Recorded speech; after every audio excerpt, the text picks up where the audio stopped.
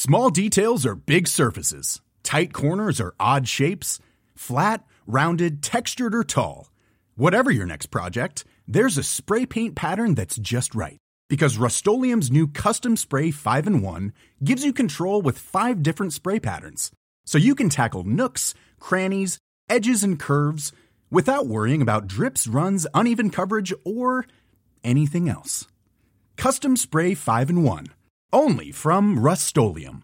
A lot can happen in 3 years, like a chatbot may be your new best friend. But what won't change? Needing health insurance. United Healthcare Tri-Term Medical Plans, underwritten by Golden Rule Insurance Company, offer flexible, budget-friendly coverage that lasts nearly 3 years in some states. Learn more at uh1.com. Hey, I'm Ryan Reynolds. Recently, I asked Mint Mobile's legal team if big wireless companies are allowed to raise prices due to inflation. They said yes. And then when I asked if raising prices technically violates those onerous two-year contracts, they said, "What the f*** are you talking about, you insane Hollywood ass?" So to recap, we're cutting the price of Mint Unlimited from $30 a month to just $15 a month. Give it a try at mintmobile.com/switch. $45 up front for 3 months plus taxes and fees. Promo rate for new customers for limited time. Unlimited more than 40 gigabytes per month. Slows full terms at mintmobile.com. Hold up. What was that? Boring. No flavor. That was as bad as those leftovers you ate all week. Keke Palmer here. And it's time to say hello to something fresh and guilt-free. Hello Fresh. Jazz up dinner with pecan-crusted chicken or garlic butter shrimp scampi. Now that's music to my mouth. Hello Fresh. Let's get this dinner party started. Discover all the delicious possibilities at hellofresh.com. Hey, it's Ryan Reynolds, and I'm here with Keith, co-star of my upcoming film, If, only in theaters May 17th. Do you want to tell people the big news? All right, I'll do it. Sign up now and you'll get unlimited for $15 a month and 6 months of Paramount Plus Essential Plan on us. mintmobile.com/switch. Upfront payment of $45 equivalent to $15 per month. Unlimited over 40 gigabytes per month. Face lower speeds. Videos at 480p. Active Mint customers by 531.24 get 6 months of Paramount Plus Essential Plan. Auto renews after 6 months. Offer ends May 31st, 2024. Separate Paramount Plus registration required. Terms and conditions apply if rated PG. Since 2013, Bombas has donated over 100 million socks, underwear, and T-shirts to those facing homelessness. If we counted those on air, this ad would last over 1,157 days. But if we counted the time it takes to make a donation possible, it would take just a few clicks. Because every time you make a purchase, Bombas donates an item to someone who needs it. Go to bombas.com/ACAST and use code ACAST for 20% off your first purchase. That's bombas.com/ACAST, code ACAST.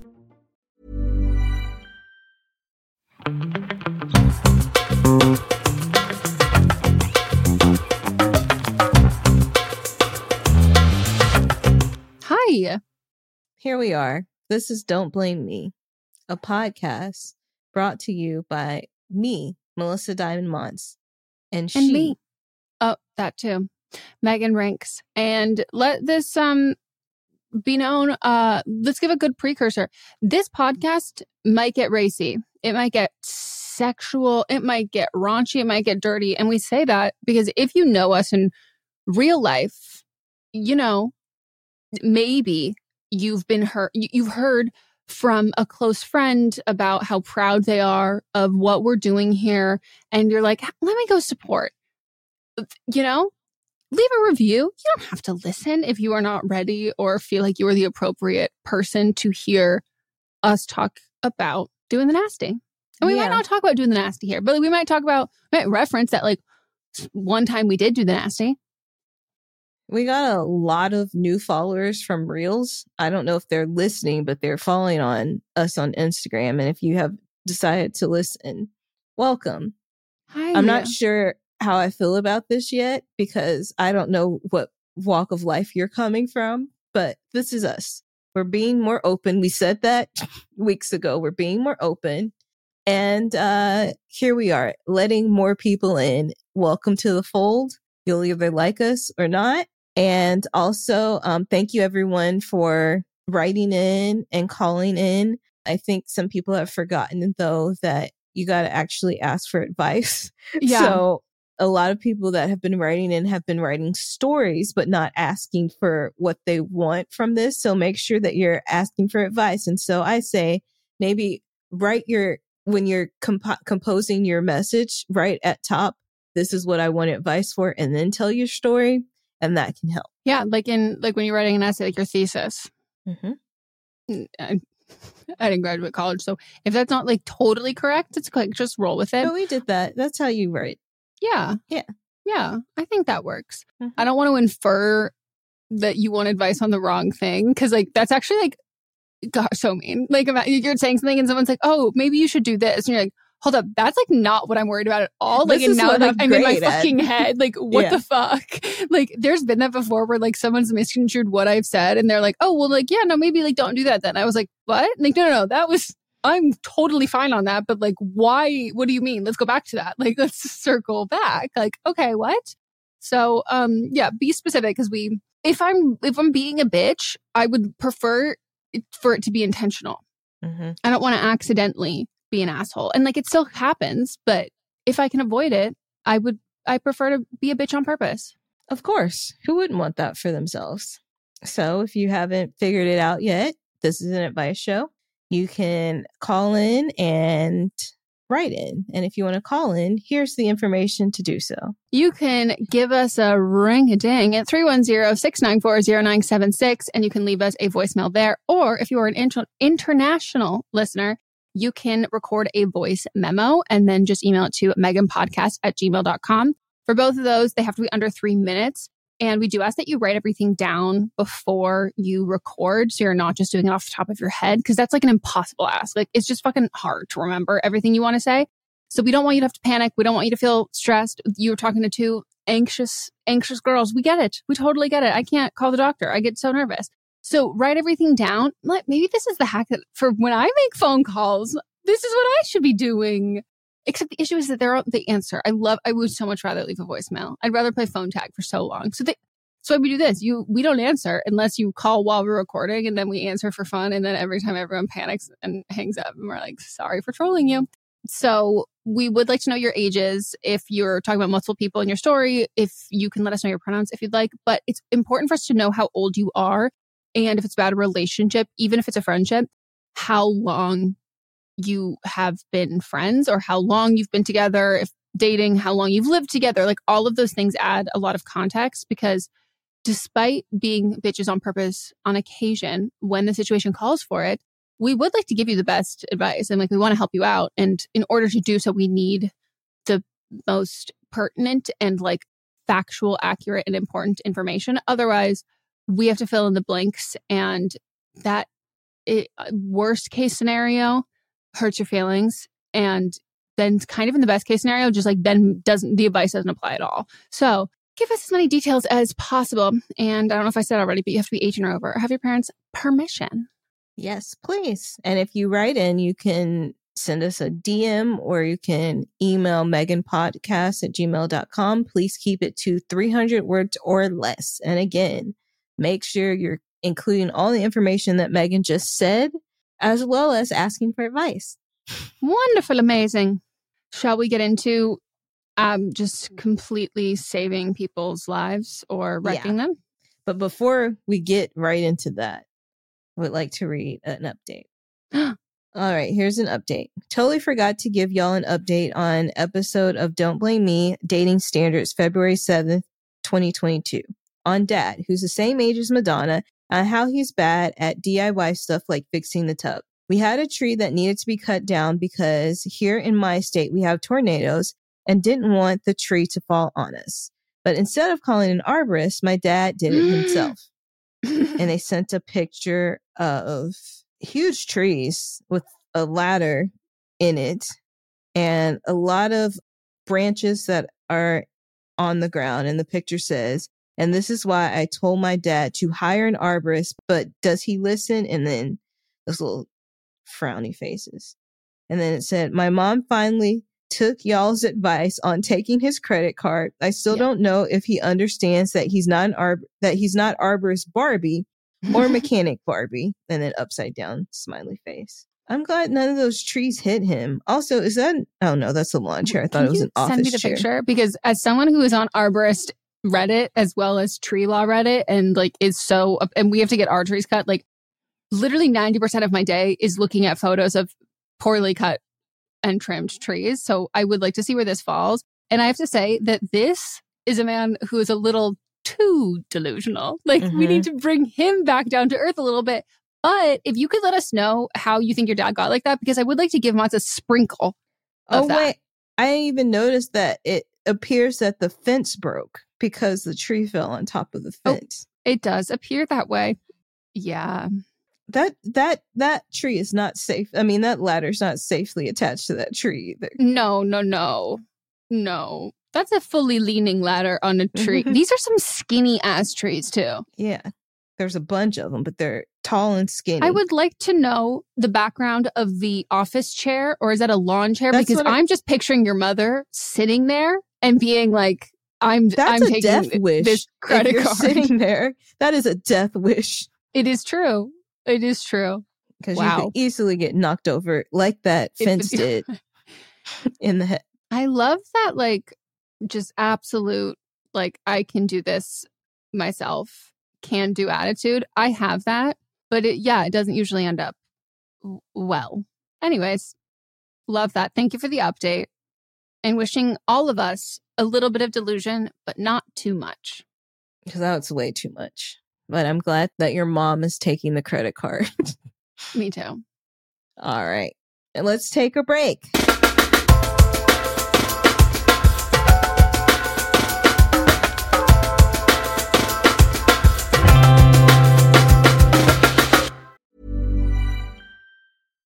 Hi, I'm Daniel, founder of Pretty Litter. Cats and cat owners deserve better than any old-fashioned litter. That's why I teamed up with scientists and veterinarians to create Pretty Litter. Its innovative crystal formula has superior odor control and weighs up to 80% less than clay litter.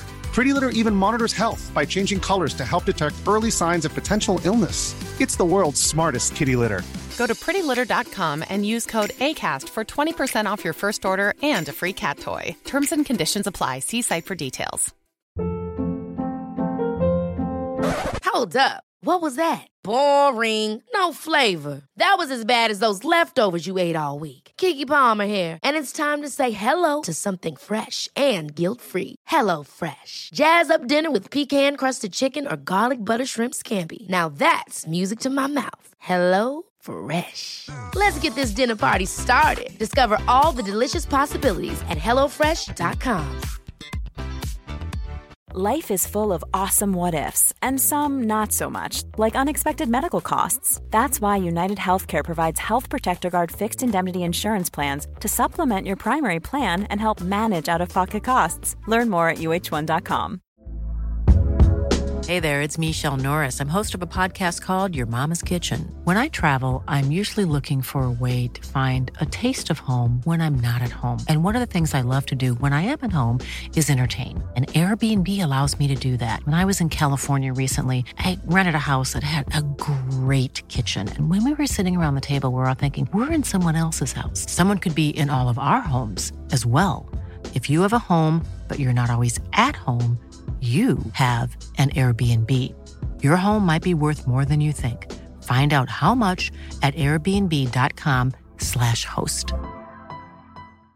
If you're looking for plump lips that last, you need to know about Juvederm lip fillers. With Juvederm Volbella XC and Juvederm Ultra XC, your lip look, whether it's subtle or bold, can last up to 1 full year with optimal treatment and no additional maintenance. Find a licensed specialist and see if it's right for you at Juvederm.com today. That's JUVEDERM.com. Add fullness to lips in adults over 21 with Juvederm Volbella XC or Juvederm Ultra XC. Do not use if you have severe allergies or a history of severe allergic reactions, or if you're allergic to lidocaine or the proteins used in Juvederm. Tell your doctor if you have a history of scarring or taking medicines that decrease the body's immune response or that can prolong bleeding. Common side effects include injection site redness, swelling, pain, tenderness, firmness, lumps, bumps, bruising, discoloration, or itching. As with all fillers, there's a rare risk of unintentional injection into a blood vessel, which can cause vision abnormalities, blindness, stroke, temporary scabs, or scarring. For full, important safety information, visit Juvederm.com.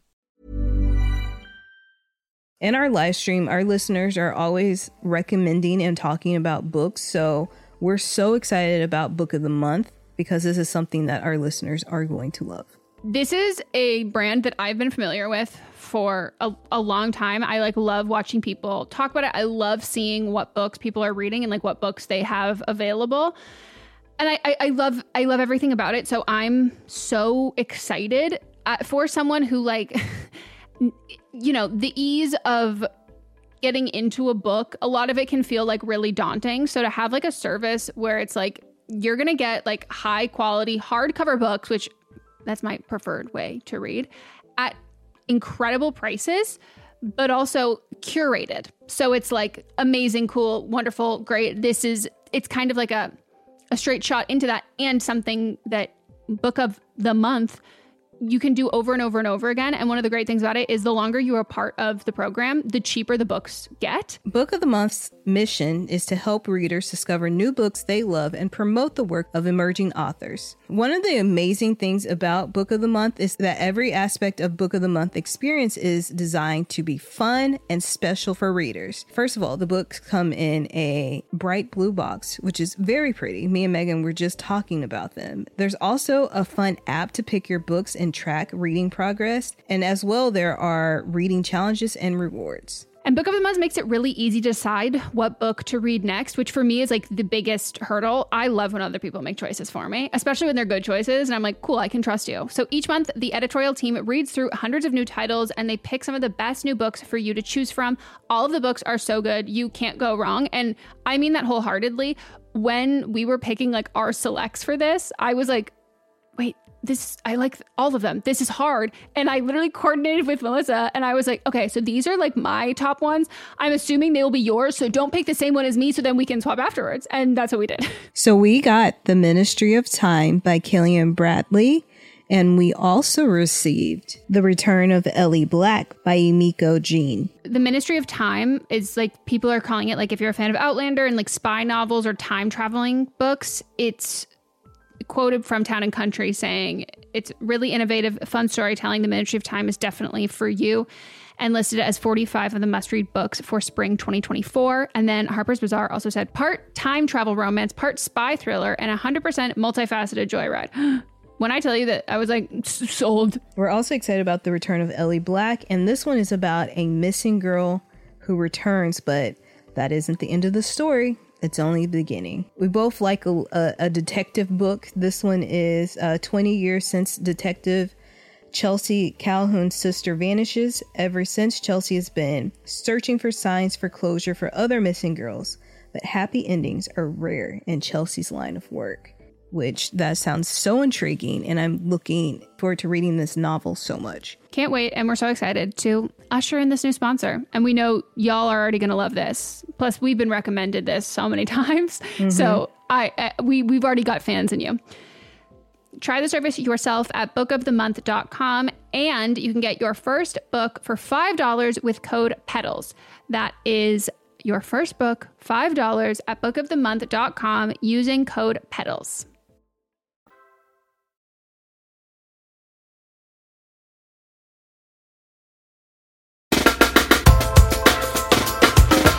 And we're back. It's time to hop on in or dive in, cannonball in, slide in, slither into the rest of our... Yeah, let's slither into the rest of our calls. Mind if I slither in? That is the wind. I'm doing a I know, snake. I'm giving you a... Does your snake not want to be in a... Where's your snake? No. That there's no... Inside of a... It's inside of a perfectly sealed, non-drafty home? That's not spooky. Morning snake. Morning sausage, disgusting. Straight to jail. Straight to jail. If you want to hear the origin of that, listen to Fisting Friday that came out last Friday. I'll write you in jail. Hi, Megan and Melissa. I'm 20 years old and my pronouns are she, her.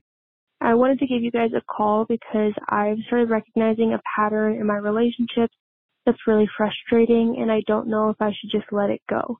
To put it simply, all of the people that I am closest to are really forgetful. Don't get me wrong, I forget things, I'm not perfect, but it's what they're forgetful about that's hurtful. For example, I have multiple friends in my life that will start telling me a story, and I'll have to stop them to remind them that I was right next to them when it happened. There have also been times when they've started telling me a story, and I've had to stop them and tell them they've already told me.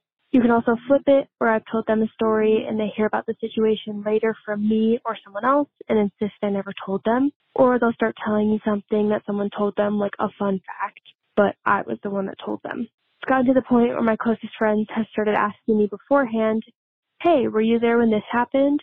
Or did I tell you that this happened? Or was it you that told me about XYZ? They started doing this because I've communicated how frustrating it is to be so easily forgotten. So you can imagine why I feel a little stupid when I'm praised for remembering something like my friend having a job interview because they casually mentioned to me earlier in the week. It feels like I care about them more than they care about me, and I'm not even intentionally trying to remember what they say to me. I think what I'm asking you guys is it valid for me to feel hurt by my friend's inability to remember our conversations? Again, I don't expect perfection, and I know a lot of people struggle to keep things straight. I'm also trying to consider if maybe I'm feeling entitled to something that they don't owe me. But at the end of the day, because it's a pattern I've recognized over the years, over the course of multiple different relationships, I've started to become a little resentful because I can't help but take their forgetfulness personally. It's not fun to internalize the idea that maybe I'm not so memorable. Just in case it changes your opinions, I'm referring to about 4 to 5 different people. Their ages range from 20 to 50, multiple genders, and none of them are romantic relationships. I'd love to hear your thoughts. We could never be friends. No, here, I'm going to come at it from a different way. I am somebody that remembers so many things. And when I was younger, I had the same feelings that the caller had. I had the exact same feelings where I was like, why do people not remember these things that seem either so big or so small, or like I was literally there? And I realized that my brain works in a different way than other people do when it comes to this. And I had to pull back. Like, I had to just realize that I do remember information differently than other people do. And because of that, it is like a blessing and a curse, because you'll be like, it's easy for you to have receipts for things if you put it in messages. I always pull them up. When people don't remember things, I'll have the messages, pull them up, show them. Or something even happened with the same person who I know has, like, they forget things all the time. And this past week, I had said something to them in a text message, in an email, and in person. And they didn't remember and asked me about it again. And I asked them, I said, we've talked about this now 3 times in 3 different things. Am I communicating in a way that is not good for you? Can you let me know if there's a better way for me to communicate? And they said, no, I just read the previous email incorrectly. And then someone else that was part of this conversation asked the exact same thing later in the day. And so frustrating. Yeah. It's so frustrating. And you just have to kind of just take the information and just know that everybody does not think the same way that you think. Even another situation where somebody has started to tell a story. And so then I made a joke and I was like, I remember, and again, it's a curse. I could remember exactly where everybody was sitting when the story had been told, what they were wearing. And then I reenacted the whole story, like making a joke out of it and pretending to be each person. And like one person was like, I don't even remember saying that. And it was like, but that's something I would say. And I was like, yeah, because you said it. Yeah. So you just got to kind of just realize that not everybody has the same memory that you do. Some things that you think are small or big, some people, it just goes in one and they might have like a recollection of it happening, but they just don't remember that it happened. So, and they don't remember who said it or who did it. Again, it is very frustrating. It's extremely frustrating. And I feel you because this is me, but it just is what it is. I thought especially in high school, things would happen that I would do or say. And I thought that I was just like, it was like in the same way if the caller was like, I'm forgettable. And it's not that, because then I would, once I clocked it and realized it, I would notice it was about that people do this for everyone. Yeah. So I so agree with that. Like I am like your friends. And I think you are making it like very personal. And if you can take a step back, like Melissa said, and like look at how they interact with each other. So like people, when Lily interacts with someone and I interact with someone, people could feel this way about us. And then they watch Lily and I interact with each other. And it's like, they do this to each other too. Like, this isn't like exclusively for people who remember. Like, it's just what you do. And sometimes for you, caller, if you did this to someone, it would be intentional and it would be personal and you would be doing it to hurt. Like, you would be doing it because you're pissed. But that's not the case with everything. There are things that you probably do that we all do unintentionally that someone else would never do unintentionally. They would only do it on purpose to hurt someone's feelings. Like, we just all operate differently throughout the world. And I think it does feel like your friends are in a spot where they can't win because they have adjusted their behavior to accommodate for that. And like, that's what I would do. If you told me that like, hey, this makes me feel like really forgettable, I'd be like, oh my God, I'm so sorry. Like, have I told you this before? Did I say this? Like, and that feels like it's still not really good enough because like you're still feeling that. And that then like with so much love, like that's you. Like that's on you. That's not on them. And I don't want to say I think you're having unrealistic expectations with friends, because I think that if you've conveyed your feelings, they've adjusted their behavior and you're still feeling that way. I think that there might be something else there. Like, do you not like, have you moved away from them recently? Like, do you not feel as close with them before? Like, are there things like, do you feel like you said before, you're like, I feel like I think about them and I'm a better friend to them like than they are to me. I don't know if the exact words were, it feels like you care more about them than they care about you. What other examples are there of that? Because like, this might feel like a symptom of that. And then if they're fixing this symptom and they're working on this symptom and they're accommodating of being like, okay, cool. People can't just change how their brains work, but they can a lot for that of like, hey, tell me have I told you this before? Like, tell me if I did this. Like, that's something that I would do if someone had told me that like, hey, this is like really hurtful to me. I'm like, that's how my brain works. Like, let me adjust, like, let me do what I can do. But if you're still feeling that way, I would unpack like, what else is going on there? Like, what else is going on? Like, you're not feeling close in these relationships, because if this all changed and went away, would you be able to get past it? Or like, are you going to think about how this happened before? Like, and you not able to kind of move past all of this, but like, it has absolutely nothing to do with you. And I don't know if reframing this will help, but like, when people want to tell you like a funny story or like, they want to talk to you and all of that, like that's because they care about you. And that's not because they forgot about you. They forgot that you were there. It's like, I've done it with Melissa where I'm like, oh my God, I heard the funniest. And I'm like, I have to tell you this. And you're like, bitch, I told you that. I go, oh my God. But like, here I am so excited to share something that was so funny with like my best friend. And it's like, oh shit. Like, you're the one who told me, but like, I'm not looking at this. It's not a slight. Like, or like, and I do it to Moss all the time where I'm like so excited to tell him something. And he's like, you've already told me like this before, but I'll be like, oh shit, I did. I'm sorry. And like, I'll get embarrassed. He's like, no, tell me it again. Like, I love this story. And it's because it's not coming from a place of malice. It's coming from like I'm excited to like either tell this gossip, tell this drama, tell this like fun thing to someone. I'm not excited to tell everybody. I'm excited to probably tell a certain specific set number of people. And that should feel like that. You should know that like that is a massive compliment, especially for people with shitty fucking memories. Because in order for me to remember that I have to tell, I have to remember something, I'm like in the back. It's literally taking up a huge section of my brain. Like, I have to tell this person. I have to tell this person. And I've already told you, you were there. You were the person who told me. But like, just know that like my excitement and my desire to tell you this thing has taken up half of my brain power. And that's because I care about you.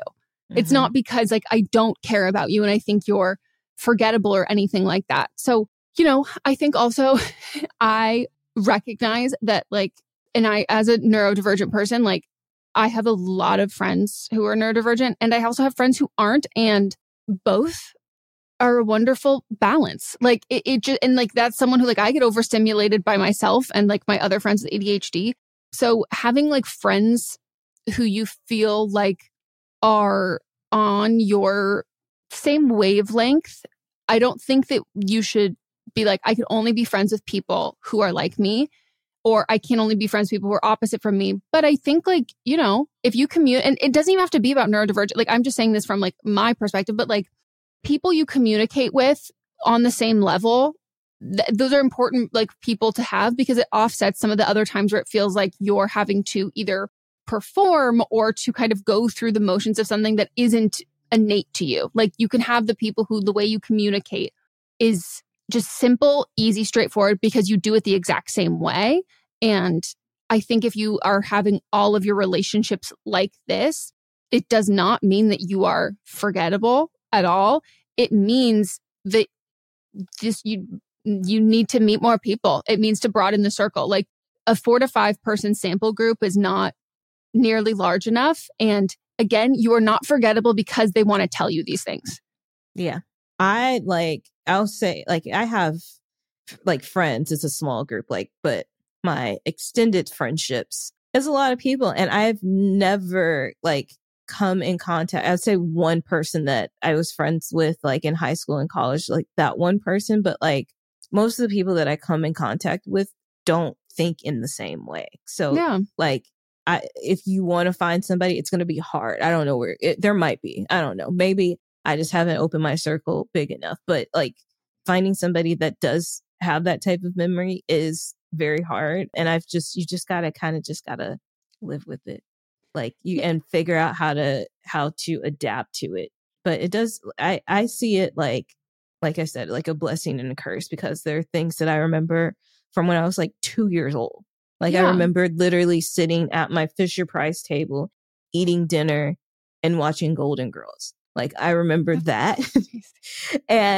But then like minute, like some things that are like action items for myself, I don't remember it at all. And so I have like my to-do list every day is like a whole page long because I have to write down everything that I have to do. Plus like if I do it and then it's not on my to-do list, to write it down too, so that I have it to reference back later. But like you just kind of just have to make allowances for people in your life. I'll tell you where it does get aggravating, where I do just straight out shut down people, is when somebody's telling me a piece of gossip and I know that they forgot they told me because they've told so many people. Oh yeah. Now that is just icky. Like you're just talking to whoever wants to talk. But otherwise, when people don't have any ill will or malice towards it, they just don't get it. Yeah. And like, it's not like a skill or like a learned practice. Like it's literally just how your brain is built. And with so much love, there are probably certain ways and how you operate and how your brain is built that like are off-putting or unsettling or make other people feel shitty about themselves. But they're not saying anything because they know that you're not controlling it, and they know that it's like for them to deal with. And so like I do think when we start to kind of really nitpick and police how other people's brains work and ask them to modify their behavior, that they're unintentional and just like innate way of thinking or behavior in a way to like protect your feelings, it just opens up the fact that like that will then happen in reverse. And then it's like, oh shit, like, damn, this is not so clear black and white, because like I actually can't control this other thing that I am doing. And like, you might not even be able to like rack your brain for something that someone could bring up that you go, well, I actually can't control that. But that's how innate those things are, that it's not you. Like I forget people. I like forget people exist. That's an ADHD thing. Like, and like, it's not a trait that I like about myself, but there are certain times where I'm like, this shit is fucking nice. Like I'm pretty good at ignoring if like life gets hard. Like if there's a really catastrophic event or something like horrible happening, you want me around because I can pivot. So I'm not going to ruminate on this thing that's happening. I want to have a better day. I want to pivot. I'm like, okay, cool. It is what it is. Let's keep, like, I can easily distract myself because I'm easily distracted and I can forget things and I can forget people, but then I can also not process a lot of things because they don't stick at the forefront of my mind. I have to really go out of my way to do that. So I don't think either. I think both sides are a blessing and a curse. And I think recognizing the good parts of it for you, for your memory, and then recognizing the bad parts. And then even having the conversation with your friends of like being like, I feel like I'm taking this really personally. And like, you said that I'm not. Like, can we just like talk this through? And like, can I understand how this works for you a little bit more? Because like, I'm having a hard time not taking it personally. And then like, if that was my friend, I'd be like, oh my God, no, I legitimately, if I don't like, I will let food rot in the refrigerator because if it's not in front of me and my eyes are looking at it, I don't know that it's there. Like I miss appointments and like, you can see that it's like, oh, this is something that happens not just to me. And I think your friends would be more than happy to, you know, tell you about that kind of stuff. But I do think it's hard to set an expectation for a friend. And I also, again, like I said, I don't know that if they completely changed everything about this, that you would be happy there, because I think that you've internalized this either based on other things that are happening, or you've just internalized this for a long time, that I think you need to like unpack it, because I think it'll seep into other aspects of your friendship. Mm-hmm. But you're not easily forgotten at all. All right, next call. Hey, Melissa. Hey, Megan. Here's the tea. So last week I agreed to take care of my friend who was getting her wisdom teeth taken out. Let's call her London. Mind you, this was a last-minute appointment, but I'm able to take care of her because my job has very flexible hours, and there's no other person in town to take care of her except for her brother who works a 9 to 5. Mind you, I canceled my therapy appointment for the second time this month in order to take care of her. Everything goes fine with the procedure. She comes out of surgery, and she's a little loopy from the laughing gas, but she's not that far gone. I was driving to get her medication, and she starts asking me if I go to church and if I pray, and yada, yada, yada. But the records show that I am bisexual. After working through a lot of religious trauma, I allowed myself to come to terms with my sexuality. And I told this to her while on a trip in March that I went on with London and a mutual friend of ours, let's call her May, who also just realized she's bisexual and who's dating a girl whom London is obsessed with.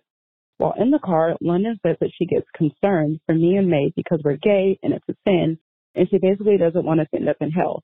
And I, of course, do not share the same ideology.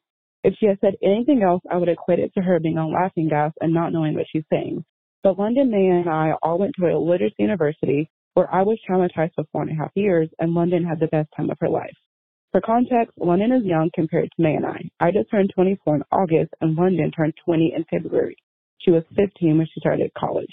I always had a feeling she felt this way because I know she comes from a strict, Jesus is my daddy type of background, but I convinced myself that she was more open-minded because of how excited she was about the girl that May was dating, so I hoped that she had changed her mind. I was dead ass fucking wrong. I should have known this because anytime we talk about someone who I would end up marrying, she always says, your husband this and your husband that. And she clearly knows that I would pick pussy over penis any day of my life. I know it may seem obvious for me to cut her off and not see her anymore, but we work together 2 nights a week and I really need that job for the extra money. I know I should talk to her about this, but I fear that the conversation will make the situation worse. I also don't know whether or not I should bring this up to May. I don't want to hurt her, but I also feel like she deserves to know this, especially since London is so ingrained in our lives and knows so much about us. Ultimately, this hurts because London and May were some of the first people that I told I was gay.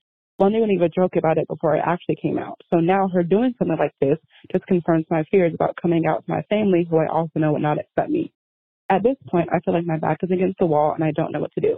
If you have any advice on how I should go about this, I would very much appreciate it. I can handle tough love as long as it's delivered very gently. I love you both so much. I love this podcast, and I love being in the Patreon. And for anyone who's not yet subscribed, literally, what the fuck are you doing? Get your life together and go subscribe. Bye. Oh my God, gold fucking star. I love you. By the way, I also love your voice. Mm-hmm, me too. This sucks. I'm so sorry. And like, I would never get like, I love that people are like, you can be like tough if you want. I'm like, why would we be tough? Like, you've done nothing wrong. That's why 15-year-olds shouldn't go to college. I had a 15-year-old in he was in a science major, but I don't know if it was specifically biology, but he was in some of my biology classes. And he was nice enough. He did think differently than like other people. Like, I remember we had this one assignment and everybody was trying to like write things down and do blah, blah, blah. And he just took all the data and just put it in a spreadsheet and calculated everything and was done in like a minute. I was like, duh, like I know how to do that, but I just wasn't. And nobody else in the class had thought to do that. Mm-hmm. But yeah, there's a maturity level. But I think that this could have happened at any age, though. I don't think it's specifically like a 15-year-old. But there is this sense of like, you know, you feel as the person like that you are like your peers and you are, but no, it's not that you can sometimes feel you're better than your peers because you're doing it quicker, faster, and smarter. But then the issue is that like, it's easy then as the peers to then be like, oh, yes, that IQ, whatever has then made us now matched. And then it's like, oh, fuck, I'm now here and feeling like, damn, this is someone who like, yeah, would have hurt me at any point in any time. But there can be this kind of thing that like you might be like realizing you've overlooked a lot of things because the way they carry themselves and perform, like play the role. They carried themselves performing, but then also allowances because they are younger. Yeah. So certain things they did, they're like, oh, it's because they were younger. Blah, yeah. blah. And you might accept like behavior that you wouldn't have with any other friend. And then you're like, oh shit, I'm giving you extra, like I'm giving you all these accolades because of you're here. But I'm also then saying like, well, I can't, these are because you're younger. So like, it's so much allowance for them, which isn't, I mean, that's the parents' fault, I think. But also the parents think the same way. No, but I mean like the putting someone in school. And I also think that like to change your, like you are also able to like, you unlearned a lot of religious trauma. And like, I really think that going to college from the time that you are 18 to like 26 would be like incredibly transformative. But, you know, that you're able to like learn and grow from this experience. And like she is still very set in her ways. And that's something that like, it's not your responsibility as a friend at all. But I also think that like, you know, you bent over backwards to do this for her, regardless of like what she, like, here's the thing. The only time that I have been like, I'm just going to be like, I'm going to take other people's word that this is like not what they believe or who they are because I don't know, is like my grandma when she was at like late stages of Lewy body dementia and like was saying horrible, horrible things. Like that to me was like, I mean, she's a grandmother age. Like I don't know if these are beliefs. And like I had to trust people in my life to be like, that's not what she believes or thinks. And like, this is not how we want to think of her like this. But like, that's not like Novocaine. That's not laughing gas. Like it's a degenerative brain thing. And it's like a legitimate neurological trauma to that. I don't think you need to factor in, oh, she said this while under the influence of anything. No, because she clearly wanted to say it anyway. She clearly believes it. Yeah. And so I think that you can distance yourself from people as a friend, even if you work with them in a professional setting. I've done it where, you know, you can still be professional at work. You're 2 days a week isn't that big a deal. And then like you just keep it professional there. And then outside of work, you just kind of stop communicating. I mean, I would tell May. I think that like 100%. Yeah. Cause I think that the way that you kind of all the pieces fell into place when she said that and you were able to kind of like catalog back to like these times that you've been like excusing things that she said and realizing, oh shit, no, that was it. May will have the same experience. And like a lot of what you said was based on the fact that like May is dating someone who London seemed like very like, oh my gosh, it's so cool. So like, I'm sure there are some things that she said that like May picked up on even about that situation that like probably only looked better and supportive from the outside or from your perspective. But I would be curious, like what the job is 2 days a week. Like, is it that you don't want to have are you the only two people working together? Like in my mind, the worst possible scenario is, or two, would be like, it's her parent or someone's company where she's the one who got you the job. And so you have to stay in her good graces in order to maintain the job. Or if you're like tandem babysitting and like you're like, you know, have to take care of kids together and like you're having to like, and it's just you two. If it's like shift work and like you're not always on like the same shift or there's like you're working with a bunch of other people there, like I think there's varying levels of keeping things pleasant. So depending on how much you have to maintain said relationship, like can you just be like, you know, pull back from the relationship and you don't have to say anything to her at all? Or you could be like, hey, just want to give you a heads up. Like, I don't think that like, I don't really see a huge future in our friendship. Like, I really didn't like what you said and found it incredibly offensive. So I'm going to like remain civil, but I just wanted to give you a heads up because I don't want you to wonder why. I really would hope if I didn't say anything, you would have realized what it was because it's blatantly obvious. But I think this is a good learning lesson for you. I thought we were great friends and it sucks. You would, want to lose a good friendship and someone who's, bends over backwards for you for something like this. Or you pretend everything's totally fine. And every time she asks you something, you say, I'm so sorry, I can't. I actually am going to hell. And then you just continually troll her. And it depends on like what the vibe is for like what's satisfying to you and what is satisfying to you, what's not going to make you sacrifice your emotional well-being and what will not sacrifice your financial well-being. Because that's like, it is a song and dance. Like you have to figure out there's no correct answer to that, because if you have to sacrifice and like pretend everything's fine in order to maintain this job 2 days a week, I would spend a lot of time trying to find something else, because like that's a huge, especially like I don't have any religious trauma and I'm so fucking thankful for that, but it's something that I like watch a lot about and read a lot about and I'm very fascinated by. And that shit is awful. It's awful. And it takes people so long. Like that's why they use the term like deconstructing. Like it's literally like taking down a fucking skyscraper brick by brick. And so if you're feeling like you're having to kind of go back to that I don't think is worth much of anything. And I think that there's a lot of brain power and time and energy that could be spent trying to find another job. But it's hard to mourn the loss of a friendship. It's hard to be on the receiving end of homophobia from someone who you thought was a friend and then like worry about losing, like not having, like there's just a lot of factors here for you to process through all of this. And I think that there will be a way that it's the least painful, but it might not even be the first way that you try it. Like you might start being more pleasant and that's not working for you, or it works for a couple of weeks and it doesn't work for you anymore. Like you can ebb and flow with this, because like this is just, you're just trying to get through, and there's so many fucking ways to get through something. And you can do it petty, you can do it being kind, and you can do it petty one day, kind the next day. Like literally whatever you have to do to survive it. Yeah. I've had to cut loose friends because of their beliefs.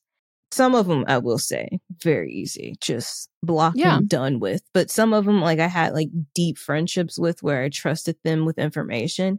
And then it came out like that they were a bigot in some way. And, I was just like this hurts, but I just know what's best for me in the long term.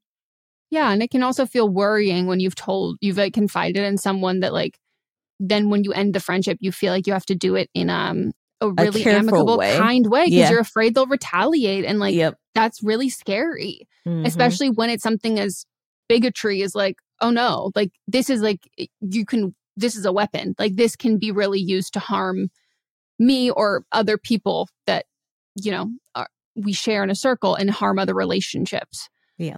But yeah, this is hard. This is hard. And this sucks. But I also wouldn't beat yourself up about that. Like you should have known, because I don't know if she's done a video on it, but like she's talked about it. But Andrea Russet had this friend, fucking Sandra, fucking hate her, who went through kind of like the same thing, where it was like one day it just like came up where it was like, well, no, I mean like you're bi, so you're going to hell. And they've been friends for years. And Andrea's like, what? Like absolutely shocked. And it was like, well, you knew I was was religious and believed in God. And she's like, but you're friends with me. Like how, like all of these things that like you can maybe have said that you had these views, but like you're not doing any, like what the fuck? But I'm also like, being religious and believing in God, none of this hate is in anywhere in the Bible. Yeah. People just make up shit. Well, and it's one of those things that I'm like, you don't think that everyone has friends who are religious and who aren't bigots? Like it's like, this isn't like a go-to obvious thing. And you would think that the clearest indicator of it would be that you would be a loud screaming bigot at all times. So you would have never even become friends, or you wouldn't be friends with someone who's a part of it, a sexuality, a gender in any case. But in this case specifically, someone who's bi, who you specifically think they're going to hell. And so it's like, why would I think that you think I don't deserve rights and you think I'm going to hell if you're friends with me? Like, why would I think that? So like, I wouldn't beat yourself up about that, because even if they said all of these other things, them being friends with you, that's a mind fuck, because it does feel like that would be the clearest indicator if they felt, if you were an exception to the rule. And I also do not fault people for being like the exception to the, like, it's survival. And it's also like, you have to process that. Like, I don't think that that's inherently bad or a negative flaw to have unknowingly accepted that or knowingly accepted that with like family members and all of that. Like, that's fucking hard. There's so many people, like I talk about how I've cut off so many people I went to high school with because they were quietly racist, but like made allowances in their brain because I was quote unquote one of the good ones. And so like, you don't realize it until it actually happens. Yeah. And that's not a fault for anyone except the people who are the people who are bigots. Like, yeah, because they're not loud with it until something comes up. Yeah. All right. Good luck. Let us know how it goes. All right, we're gonna take a break.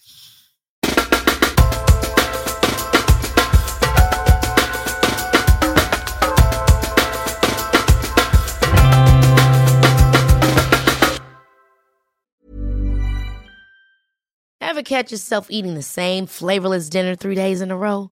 Dreaming of something better? Well, HelloFresh is your guilt-free dream come true, baby. It's me, Keke Palmer. Let's wake up those taste buds with hot, juicy pecan-crusted chicken or garlic butter shrimp scampi. Hello Fresh. Stop dreaming of all the delicious possibilities and dig in at HelloFresh.com. Let's get this dinner party started. Even when we're on a budget, we still deserve nice things. Quince is a place to scoop up stunning high-end goods for 50 to 80% less than similar brands. They have buttery soft cashmere sweaters starting at $50, luxurious Italian leather bags, and so much more. Plus, Quince only works with factories that use safe, ethical, and responsible manufacturing. Get the high-end goods you'll love without the high price tag with Quince. Go to quince.com/style for free shipping and 365-day returns. If you're looking for plump lips that last, you need to know about Juvederm lip fillers. With Juvederm Volbella XC and Juvederm Ultra XC, your lip look, whether it's subtle or bold, can last up to 1 full year with optimal treatment and no additional maintenance. Find a licensed specialist and see if it's right for you at Juvederm.com today. That's JUVEDERM.com. Add fullness to lips in adults over 21 with Juvederm Volbella XC or Juvederm Ultra XC. Do not use if you have severe allergies or a history of severe allergic reactions, or if you're allergic to lidocaine or the proteins used in Juvederm. Tell your doctor if you have a history of scarring or taking medicines that decrease the body's immune response or that can prolong bleeding. Common side effects include injection site redness, swelling, pain, tenderness, firmness, lumps, bumps, bruising, discoloration, or itching. As with all fillers, there's a rare risk of unintentional injection into a blood vessel, which can cause vision abnormalities, blindness, stroke, temporary scabs, or scarring. For full, important safety information, visit Juvederm.com. Hey, folks, I'm Mark Maron from the WTF Podcast, and this episode is brought to you by Kleenex Ultra Soft Tissues, your ally to help tackle your allergy symptoms this season. I love the change of seasons, but nobody loves pollen and all those other things floating in the air that make you sneeze during this nice weather. Kleenex Ultra Soft Tissues are hypoallergenic and allergist approved, so fight back against watery eyes and runny noses without worrying about irritating your skin. For this allergy season, grab Kleenex and face allergies head on. When you need mealtime inspiration, it's worth shopping Kroger, where you'll find over 30,000 mouth-watering choices that excite your inner foodie. And no matter what tasty choice you make, you'll enjoy our everyday low prices, plus extra ways to save, like digital coupons worth over $600 each week. You can also save up to $1 off per gallon at the pump with fuel points. More savings and more inspiring flavors make shopping Kroger worth it every time. Kroger, fresh for everyone. Fuel restrictions apply.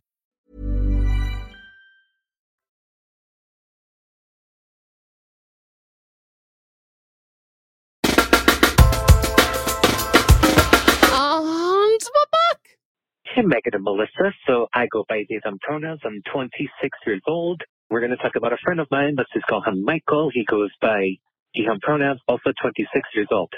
So me and Michael, we went to a drag brunch. It was really fun. We also had bottomless mimosas, drink more than expected, almost was dying the next day.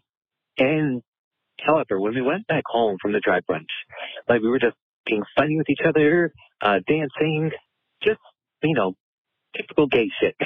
And however, Michael, for some reason, decides to kiss me. And normally I would jump if my friends would kiss me.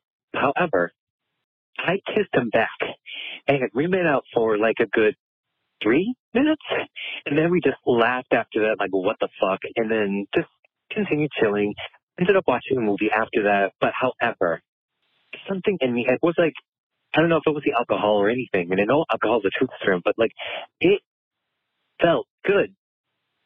And I don't know how he feels about me, besides that he also appreciates our friendship that we've had since 2015.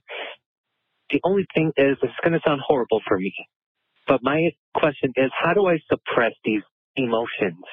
Because, like, again, I appreciate my friendship with Michael for so much, and I don't want to ruin our friendship, you know? And it's scary. I never know how to deal with these kind of emotions, mostly because I fear relationships, especially since seeing my family with their marital histories and multiple divorces. So I don't know, like I know I'm not them, but it's also like I don't want to ruin this friendship that I have with Michael because I appreciate them so much and all they've done. So I don't know, how do I just not feel these emotions towards him? And again, I don't know how he feels about me, but still, it's going to be horrible, I know. But anything to help, please. Thank you. Bye. Shit is fucking cute. Yeah. I think, first of all, I just want to point out that Michael kissed you. So I do want to point that out, that they might be feeling things that you are feeling too. But I do think that this goes further than just like Michael kissing you and it felt good. I think it's more of your fear of relationships.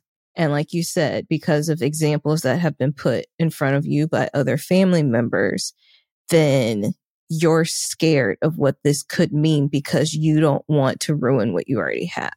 But let's say Michael liked you back. Would you be open to exploring that further because you did like how it felt when y'all were together? Or are you just wanting to be friends with Michael? Because I think if you kind of think of like, if I want to explore this and Michael would be open, then where would I fall within that? If you just want to be friends with Michael, then suppress the feelings and just be friends with Michael and leave it there. But if Michael did not just want to be friends, and if you don't just want to be friends, then I think you should look deeper than, you know, I just want to be friends with Michael, of I'm scared to actually be in a relationship because of the trauma that I have. Yeah. I think that like this just depends on where you are. So I say, like, I've got a couple of little things to go through, but like take Michael out of the situation. Where are you with relationships? Like, do you want a serious long-term relationship right now? Like, are you looking for that right now? Is that your mindset? Do you feel like that's where your journey is and that's what you want? Because people talk about it specifically in heterosexual relationships where it's like people will date someone for all this time. And then in this specific reference that it's people talk about, it's like women will date men for all of this time and it won't work out. They will then date, or they won't even date. They'll like be situationships or whatever. And then the next woman he dates, he marries. And it's like, well, what? And it's like, it's because it has nothing to do with the other person. It just has to do where you're at. And like, if you're ready, what you want. And I am like my two loves, and like, they're like not even fucking comparable, but like, I fall for friends. Like, that's just me. Like, I have never had a like really like deep relationship or something with someone for long term at all that didn't stem from like, oh shit, I fell in love with like my best friend. So that is something like if you've never experienced that before, or even if you have, there is a lot of care that goes into it. Like, I don't think you're reading too much into anything. And like, to other people, it might sound bad to suppress your emotions, but like, no, that's fine. Like, if you need to, like, you need to. Like, in high school, I remember like similar thing, got drunk and my best friend and I ended up kissing. And I was like, oh, fuck. And I realized I like started to have feelings for him, but I was like, no, fuck that. Fuck that. And so I just ignored it. And then like finally, like, I don't know, probably like almost a year later, months later, it got to the point where like, it wasn't just one-sided and like neither of us could really ignore it at that point. But also we were a lot younger and like, we're not friends anymore. We don't talk. And like, that was a really fucking rough breakup. But it's just about where you're at, because there's always a risk of losing a friendship, and it doesn't have to turn romantic to lose a friendship. But I would also say, and I mean this like with so much love, if Michael has feelings, Michael can also be like, I need to end this friendship because like this isn't good for me. And that's hard. Like, that's really hard because it can feel like you wanted to like salvage and protect that and like, you know, make sure that that didn't happen. But that's like Melissa said, like, I think you need to be really honest with yourself about these feelings, and are the positive feelings, where the positive feelings stemming from, and where are the hangups stemming from? Are there any hangups because you think you don't actually like Michael, or are all of the hangups because you're either not sure that you're not ready for a relationship, or you know you're not ready for a relationship, you know you're not a very good partner at this time in your life, or you know that like you're in this middle of like a self-healing or self-realization journey, and that getting into a relationship would really like stunt that, or would have to take away time from that, or you're really focused on your career, or you're focused on X, Y, and Z. There are so many factors that could mean that you are not at this current moment ready to embark on a relationship that have nothing to do with having doubts about Michael being the person, or having doubts about your feelings about Michael.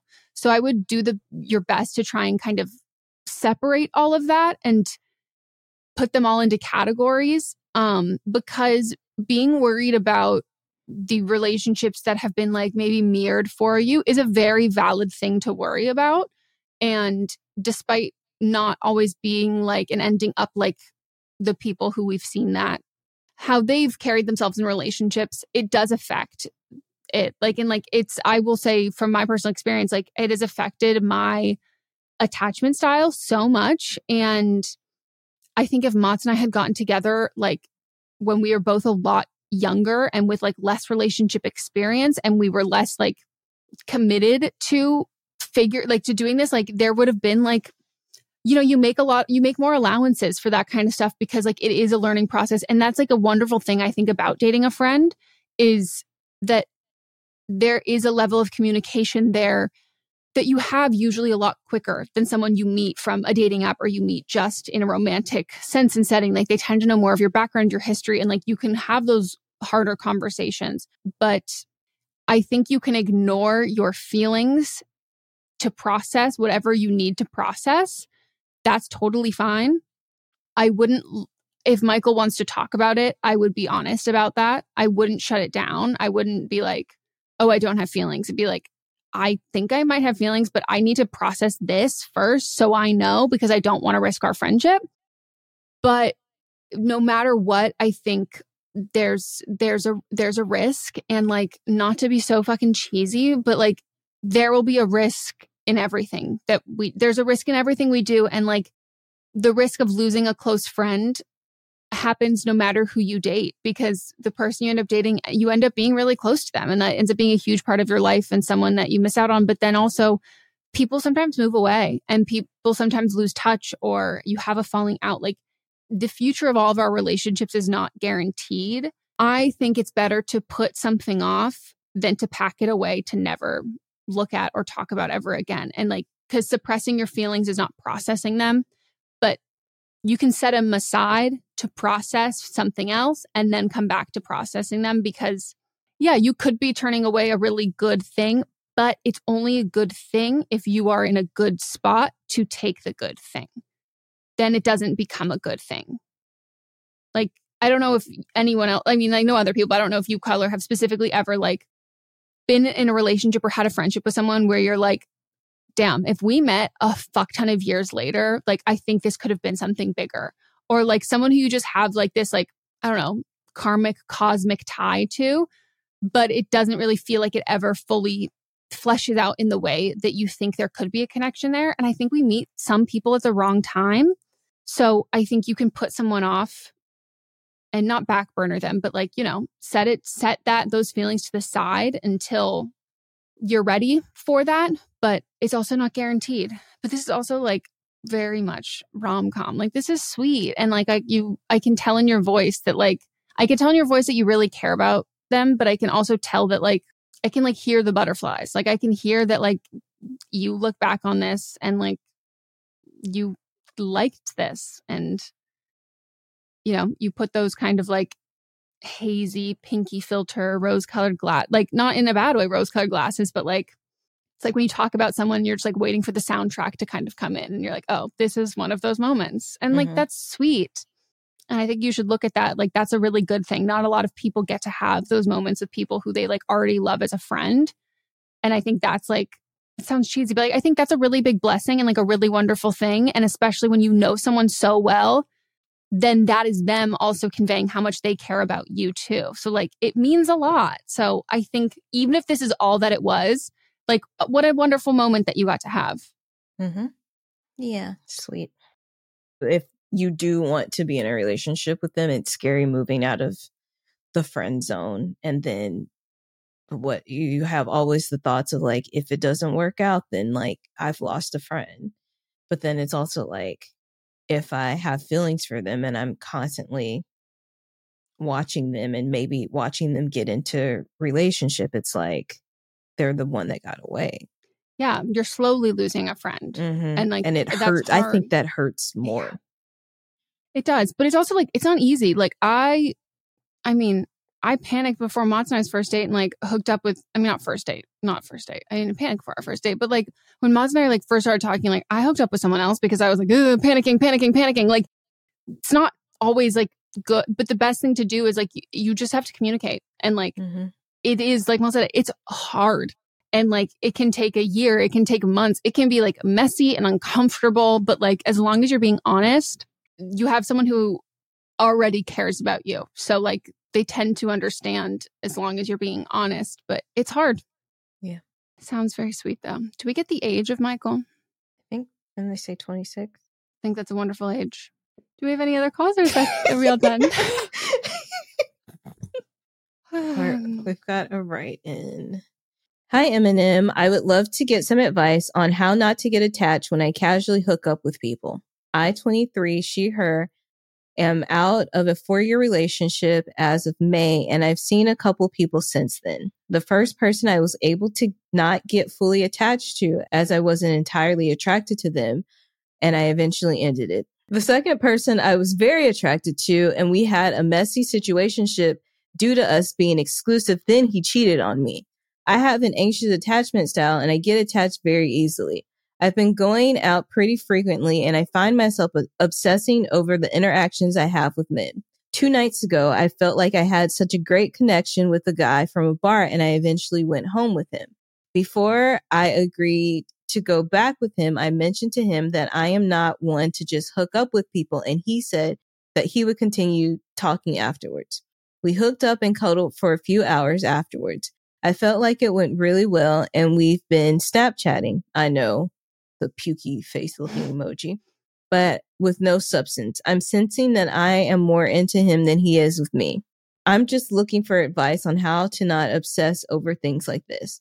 I do enjoy these interactions with these men. I am just worried that I'm not cut out for casual hookups.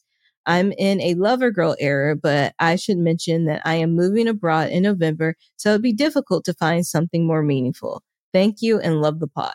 I truly think some people aren't meant for casual hookups, and I think you might be one of them. Yep. If you're somebody that catches feelings easily, then, you know, casual hookups aren't for you. And I also don't think like going back to somebody's place who you just met and you're about to hook up with them and being like, I want to continue talking after, like, I don't think that's the time and place to do it. That's something that you talk about like before. That's something you talk about like at the bar. Like that's something you talk about on a date. Like it's not like a hookup conversation because that's not what you want. You don't want to hook up. You want to be in a relationship with someone. You're not somebody that does casual hookups. So yeah, it's giving like, I don't normally do this. And it's like, then don't do it. If don't do it, then don't do it. So I think this is very easy. Like, don't casually hook up with people because this isn't for you. Yeah. I think you can have a secure attachment style and like not be a casual hookup person. I think you can have all attachment styles and not be a casual hookup person. But having an anxious attachment style it's not only is it like not ideal, it is a problem. And like, it's a problem that is like, you're not born with it. It is caused by something and it needs to be fixed because without a secure attachment style, you can't be in a relationship. Like, and this is, I mean, shout out Shambu Drim, who like taught me all about, she on the fucking podcast where she was talking and she was like, you definitely had this attachment style. I was like, oh, wow. And I recognized that like, you know, I didn't heal my attachment style in relationships because of the relationship that I was in. I was working on that relationship style and fixing the relationships that had those issues in all of my relationships. And then the pieces kind of started to fall into place. And I was with someone who really like acknowledged and allotted for that like growth and saw that. But you can't just be like, oh, I have an anxious attachment. Because if someone says I have an anxious attachment style, the next thing is, so I'm really working on that and I'm not dating. Like, you just need to not. Like, it's because it's you're causing yourself and other people a hell of a lot of harm. Like, it's not fair to anybody there because the actions that you do when you have any attachment style that's not a secure attachment style, they're not kind, nor are they healthy to anyone. And that's not something that other people, it's like, you know, in the classic fuckboy thing of being like, you should just know, like, I'm not falling in love material. Like, it's like, we hate when fucking people say shit like that. And so it's like, so we can't say the version of our attachment style in that and expect people to kind of allot for it when it's a trait and a quality and a circumstance that A, we didn't ask for, and B, we don't like and want to continue to have. So like, you don't need to, it's not about finding things that make this work for you because this attachment style does not work for anybody and it will not work for anybody long term. Like, it is a consequence and a result that fucking sucks. And I've been there, but you're no matter who the person is, you will end up being so into someone who is an objectively bad person and having this need to have them pick you and choose you. And even if they do everything right, you're still going to feel that way. So I would just say that like, take a break. And like, the fact that you know that you're moving abroad and you're still doing all this and going through all of this, I'm like, you are harming yourself. Like, you're trying to set yourself up to fail. Yeah, because it's punishing yourself, but it feels like when someone else does it, there's this thing about it. And again, I've been there, but like, it's unattainable things or things that don't work out. Like, it can kind of feel like a self-fulfilling prophecy, and you can use that because you can say so much shit about yourself, but then when you involve someone else and you kind of cast them in this role and then they disappoint you, it hurts more than when you disappoint yourself. And so it can feel like it's confirming negative things you believe about yourself or about the world or whatever that is. And it's just not fair because you don't have to do that. You don't have to feel that way. And the people who are participating in that, they also don't have to do that, nor do they maybe even want to do that and participate and make you feel like shit, because that also eats away on the other side too. So I just think that you might feel like, you said you got over a 4-year relationship, you might feel like you maybe you're looking at this like analytically, like you feel like you've had enough time to get over it. And like you can be over the relationship, but still have fucking shit that you've dealt that you're still carrying with you about love and relationships in yourself. Yeah. And I feel like because you were in that long-term relationship, you feel like you have to have like what you lover girl phase. I call it a hoe phase. Like you feel like you just need to go through and just hook up with random ass people because like that's what you're supposed to do after being in a relationship for a long time. And then the next time that you're in a relationship, that's the person you settle down with. It does not have to be like that. Like you don't have to do this. You don't have to do it. Yeah. And not all dating experience is good experience. And the only thing you can control is yourself and your experiences. And I don't know how this relationship ended. And I don't know whether your attachment style is a result of this relationship either ending poorly or relationships with other people in your life or whatever it was.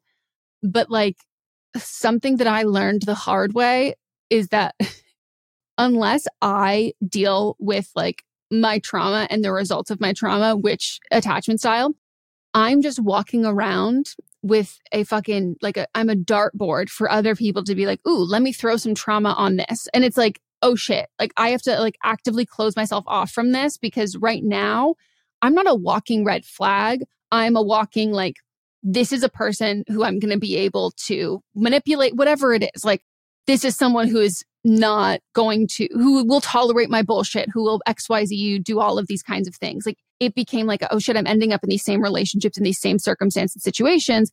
The only thing I can control is me. So I need to take myself out of this for a bit. And it's helpful. Like I was not a casual dater at all. And like, that's okay. Like you can have experience without being someone who goes out all the time and whatever it is. Like it might not be for you and you might be lonely. You might be bored. Like figure out what the driving force behind this is. Like, are you reading too many like romance books and like you're just like, oh, are you romanticizing this like time that you're trying to kind of get over the relationship quicker or get over the result of like who you've ended up at the end of this relationship and like, you know, whether you've got holes to patch or all those things, you're trying to like fast forward to get to this. Like, are you watching, you know, content that makes you feel like, oh, I want that? Like, don't like remove yourself from those things, figure out why you're drawn to this and why you're going to this versus working on your attachment style,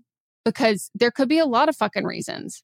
I mean, I've done that with like stupid things like skin picking. Like boredom is one of the biggest reasons why I end up doing it. And it's like, okay, I have to find things that I'm not bored doing and like quick and easy things. So unpack that. So hopefully you can end up in a situation or in a circumstance where you feel like ready and able to like, you know, start working on the attachment style. But yeah, wishing you the best. I have very high hopes for you as somebody who has cycled through those. All right. Well, we've reached the end of Don't Blame Me. And we hope you enjoyed. And I was going to say, I hope it was good for you like it was for me. Yeah, baby. And if you're brand new here, I hope you stick around. I hope you keep listening. And if you want a little lowdown, we upload episodes 4 days a week. So we have today, obviously, Don't Blame Me. Tomorrow you can check out See You Next Tuesday, which is really just like a catch-up, fun, random discussion, personal life. Sometimes, you know, we'll do a bit, whatever we're in the mood for. And then we skip Wednesday. We give you some nice R&R. And then Thursday we're back with But Am I Wrong? It's hot takes. We like to call it ethical, GMO, organic, farm to table gossip. And shit talking. But again, ethical, farm to table, organic, GMO, free, not GMO. Just it's full of genetically modified ingredients. And then we have Fisting Friday, where we read the results from our But Am I Wrong episodes and hear from you, viewers, listeners. And we're also on Patreon if you want to support the show. Check us out there. We do videos and we also live stream twice a month, and we have so much fun doing it. And we become friends with everybody. We like lovingly and lightly troll everybody. And we also have a Facebook group. that we have recently opened up.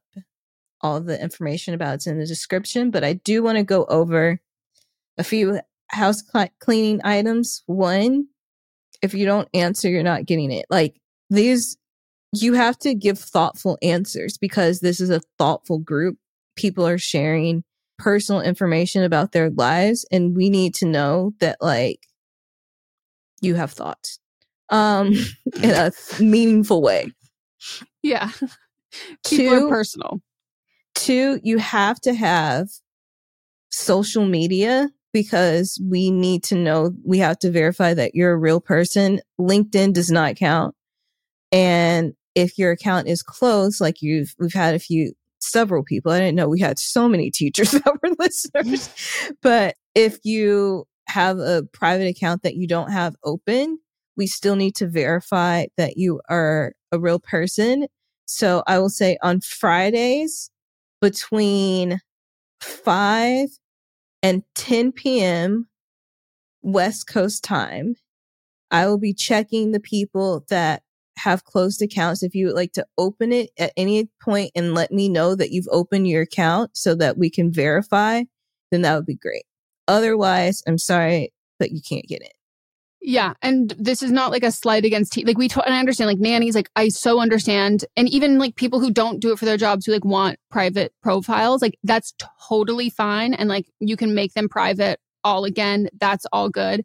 The issue is that like some people have like got left relationships that are very unhealthy and they, know that those people that they used to date are fans of the podcast. And like we've had people who are like, please make sure that this person doesn't get in. This is X, Y, and Z. And like we've had random dudes try and without answering the questions. And it's like, they'll do it even in a condescending way. And I'm just like, yeah, no. So it's a mix of that. And then everybody is entitled to privacy when they are within the group. But in order to do that, we have to make sure that this is like a safe spot for people because we can't monitor the group at all times. And like, that's why we shut down the group for a long time. Like we like went through like literally every single member and made sure. But like, if you are someone who would not be a safe place for our audience and like what we cultivate, we need to make sure of that. And we also then need to like,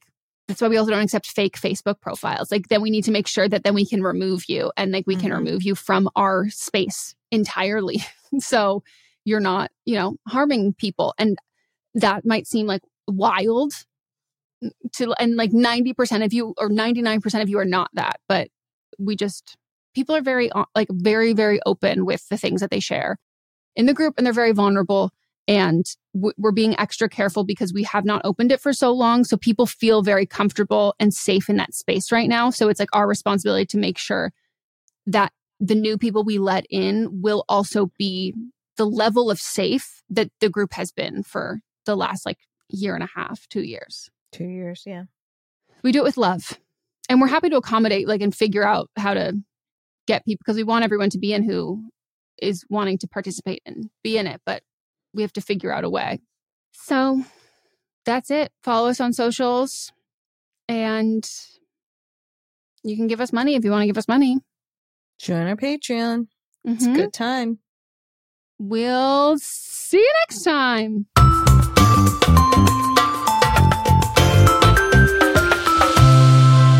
Don't Blame Me is a production by me, Megan Rinks. And me, Melissa D. Montz, plus Diamond Imprint Productions. Post-production sound and editing by Coco Lorenz. Production assistance by Melanie D. Watson. And music by Giacomo Picasso and Ryan Hunter.